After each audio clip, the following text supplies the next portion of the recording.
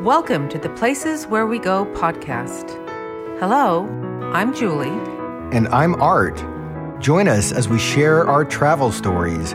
We'll tell you about where we've been, what we saw, and what we did. We're always looking for a bit of an adventure. Sometimes we travel far. Sometimes we explore the places close to our home. Wherever we go, we'll let you know about the highlights and top tips to help you plan your future adventures.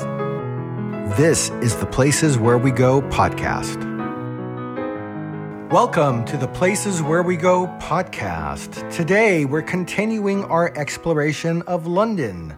The capital of England is home to some of the world's most famous museums and churches. Starting in this episode, we're going to take you to a few wonderful museums, military landmarks, and inspiring churches we explored recently. And that's going to be the topic of our discussions for probably the next 2 to 3 podcasts.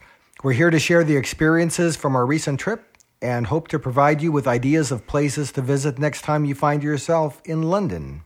And we're going to dive straight into our discussion with a visit to the Royal Air Force Museum in London. This museum is something that I put on our itinerary. For those of you who have listened to prior podcasts and have heard some of our family story, my dad as a teenager had served in the RAF as a teenager.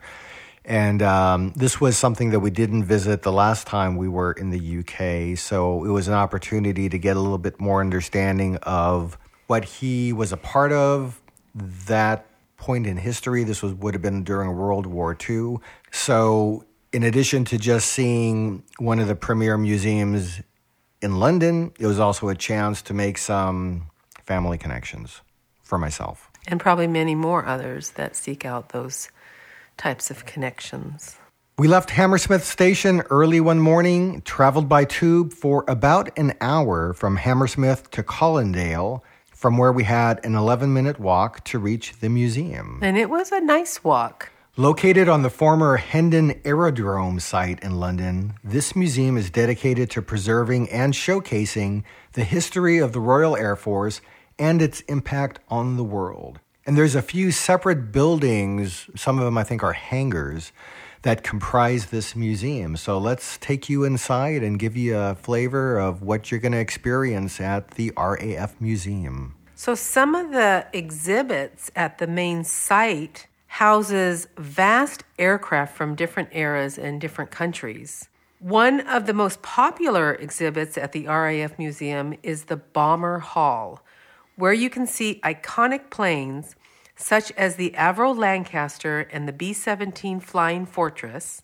Another must-see exhibit is the Battle of Britain Hall, which tells the story of the famous air battle over British skies during World War II.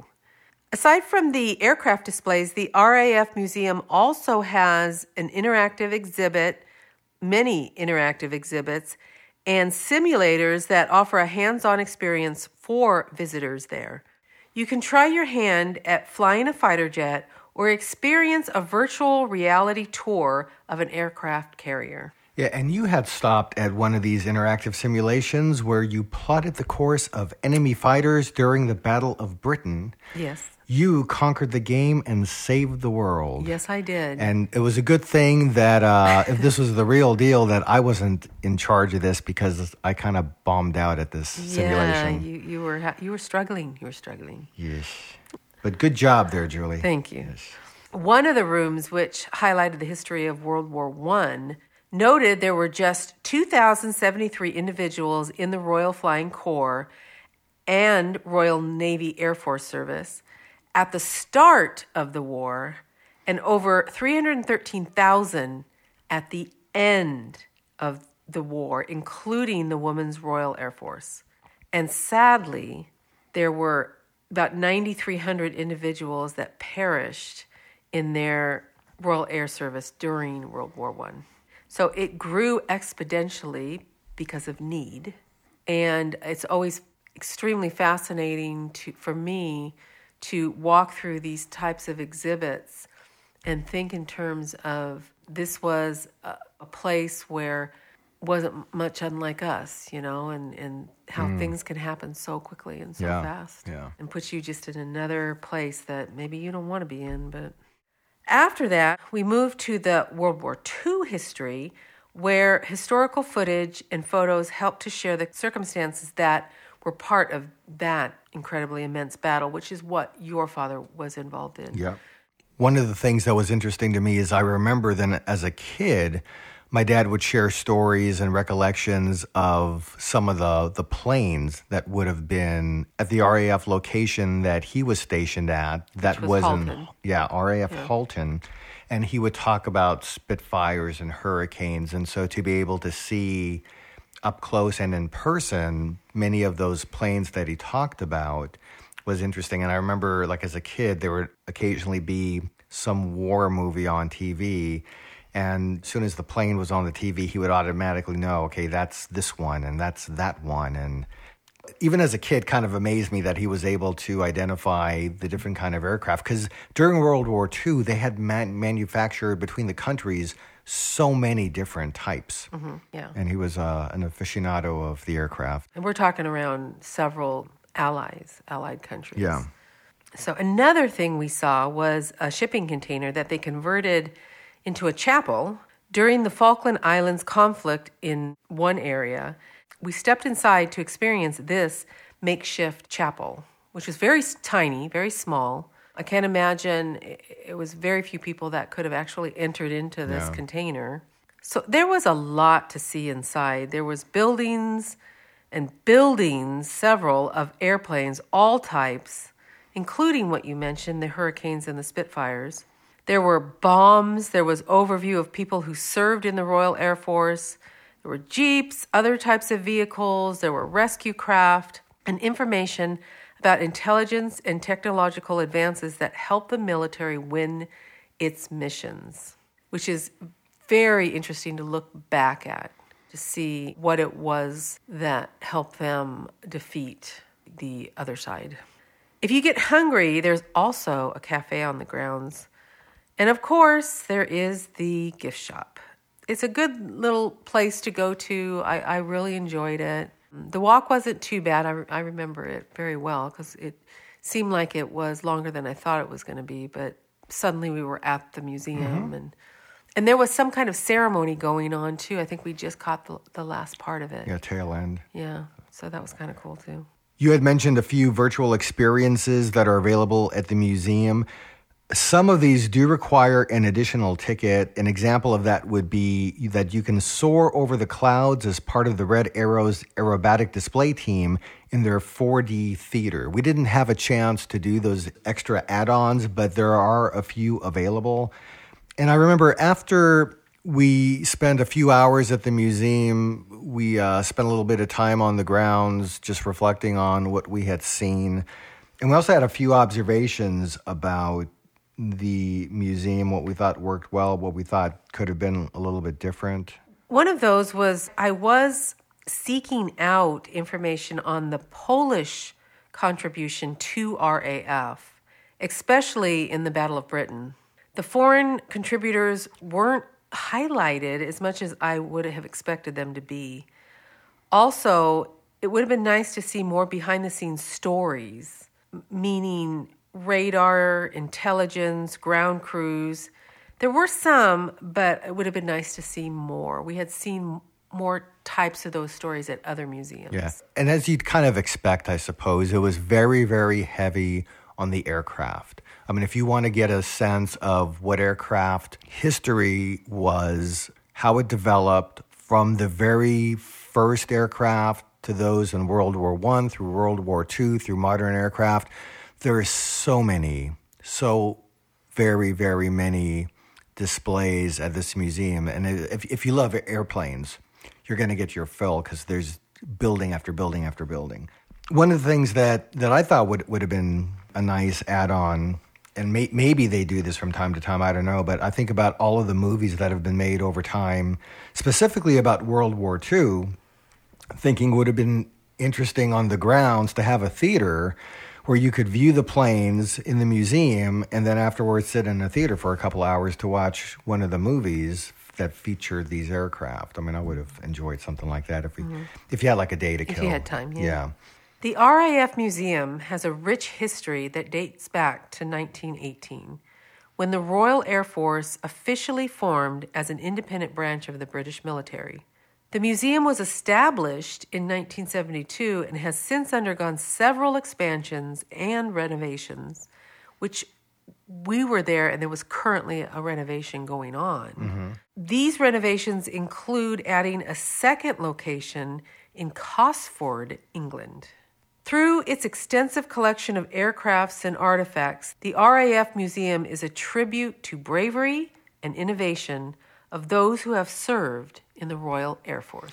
You know, it always amazes me when we go to museums like this, and especially this one, how many aircraft variations were developed and built in such a short period of time. You think about World War II, that lasted for however many years it did, and just an incredible amount of different types of airplanes that were conceived of, developed, built, manufactured. I think that engineering and innovation standpoint always fascinates me. You get a really good sense of mankind's ability to innovate at this museum. It's a fantastic showcase of Air Force history, spanning the decades from the earliest planes through modern technology, and I would say it's a must visit for anyone interested in aviation history and or military operations. And wonderfully, the museum admission is free. That is wonderful. Isn't that wonderful? You do need to pre-book a reservation. It's highly, highly recommended. When we showed up, there started to be quite a line of people showing up right after us. Yep. So I would highly recommend to get a reservation. And to fully explore the museum, I would plan for at least 3 to 4 hours for your visit. We spent a good half a day Yeah. at this museum. Yep. So that's museum number 1. And actually, the only museum we're going to cover on this episode. We have a few more, but we're going to dive into those on some upcoming episodes. But we do have one more site where we did see some military-related monuments. Those monuments are located in Hyde Park Corner. There are monuments scattered all throughout London. A lot of military history is also scattered throughout London, and it's so vast, it would take you days and days and days and days and days to uncover all of them. You'll bump into a few monuments at Hyde Park Corner, though, and you will see the Royal Artillery Memorial, the Machine Gun Corps Memorial, also known as Boy David Memorial, and the Australian War Memorial. There's also something called the Wellington Arch, topped with Captain Adrian Jones' bronze statue of peace descending on the quadriga of war. And a fun fact, until 1960, London's smallest police station actually operated inside this arch. I don't know where in the arch they would have been kept, I know. but Isn't that something? yeah, that is kind of interesting. They said it was the smallest police station. The Royal Artillery Memorial is a listed Grade 2 monument, and in 1949, the addition of 3 bronze panels commemorated 30,000 men of the Royal Artillery killed in World War II. And before we leave the topic of military history in England, not that far from London, I think it's maybe a couple of hours train ride, we had on a prior visit gone to what's called the Trenchard Museum in Halton at the RAF Halton site. That's another place that does a really nice job of highlighting what life was like for apprentices, for the ground crews, the maintenance crews that served at that particular facility. We do have a separate podcast that we recorded some time ago on that. So if you're interested in military history, you can go back in our archives and check that out also. Mm-hmm. And that is on an active military base. So there are some procedural things you need to go through in order to visit that museum. Yeah, that one's a little more complicated and has more protocol. Mm-hmm. All right, let's shift our gears now. As we usually do, we usually review the hotels that we stay at. And this one was quite nice. So why don't you tell us about this Star Hotel that you booked for us. Yeah. So we mentioned the Star Hotel, I think, on our last episode. And knowing we were going to be in London for just under a week, we wanted to find a place that had a nice balance between easy access to the tube while being in a decent neighborhood and also being somewhat affordable. And that combination of criteria led us to the Star Hotel. Now, I started the hotel search roughly about 4 months before our trip, but for whatever reason, we didn't get around to booking the hotel. And I know what the reason was now. So we didn't book the hotel until it was just 2 months before we left.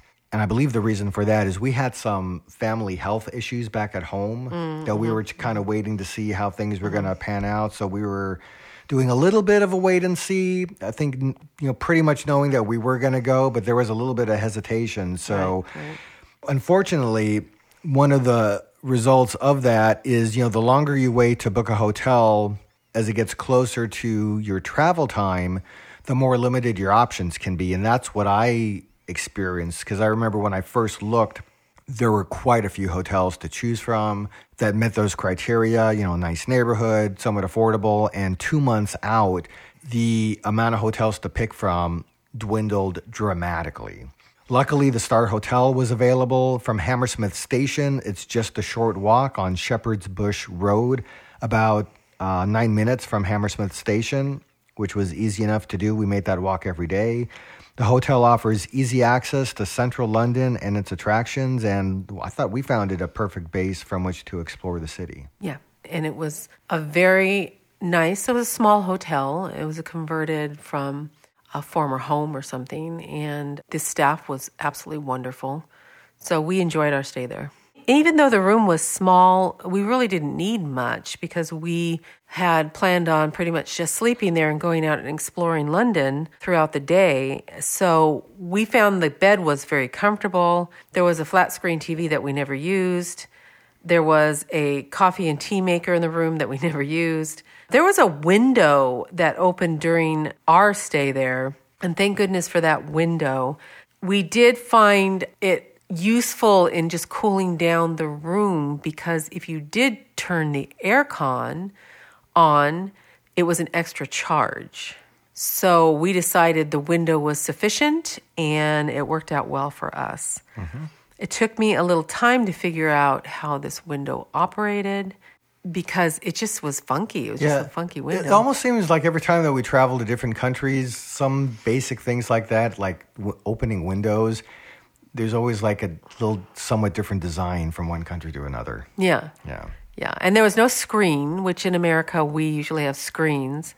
I don't think common in Europe to have a screen. So I worried about bugs, but it seemed to be fine. And we did have a rooftop that was just underneath our second story window. And I thought, boy, I hope a cat doesn't come in or something like that. But, I'm always overthinking things anyway. But it was very nice, and it worked out really well. Yeah, I could see staying there again, so pleased with the hotel. Yeah. Now, I did mention it was affordable. And under normal circumstances, the way we normally pay for hotel rooms, it would have been under that category of affordable for sure. Our stay, however, turned out to be completely free. Paid for.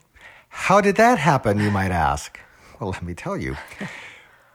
Not that long before we set out on this trip, I had heard for years, people who travel talking about specific credit cards that are designed to be beneficial for traveling. And we had not had such a card until recently.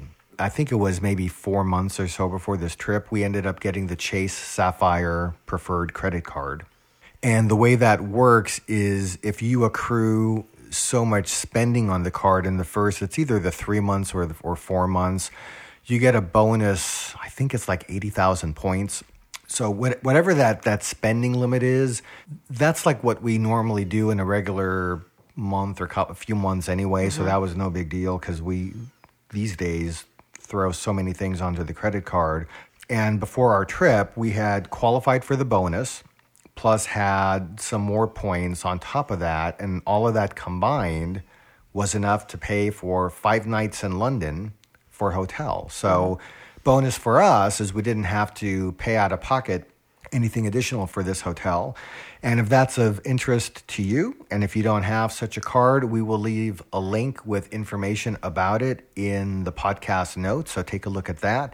Highly recommend it. I've been really impressed with the way the card accumulates points from travel that can be then used for travel in a beneficial way. So I'm glad we've made that change. One of the things that we've also talked about several times in the recent podcasts is we've mentioned a newsletter that we publish every Monday where we curate travel news that spans information from the United States, from our national parks, and even some global news.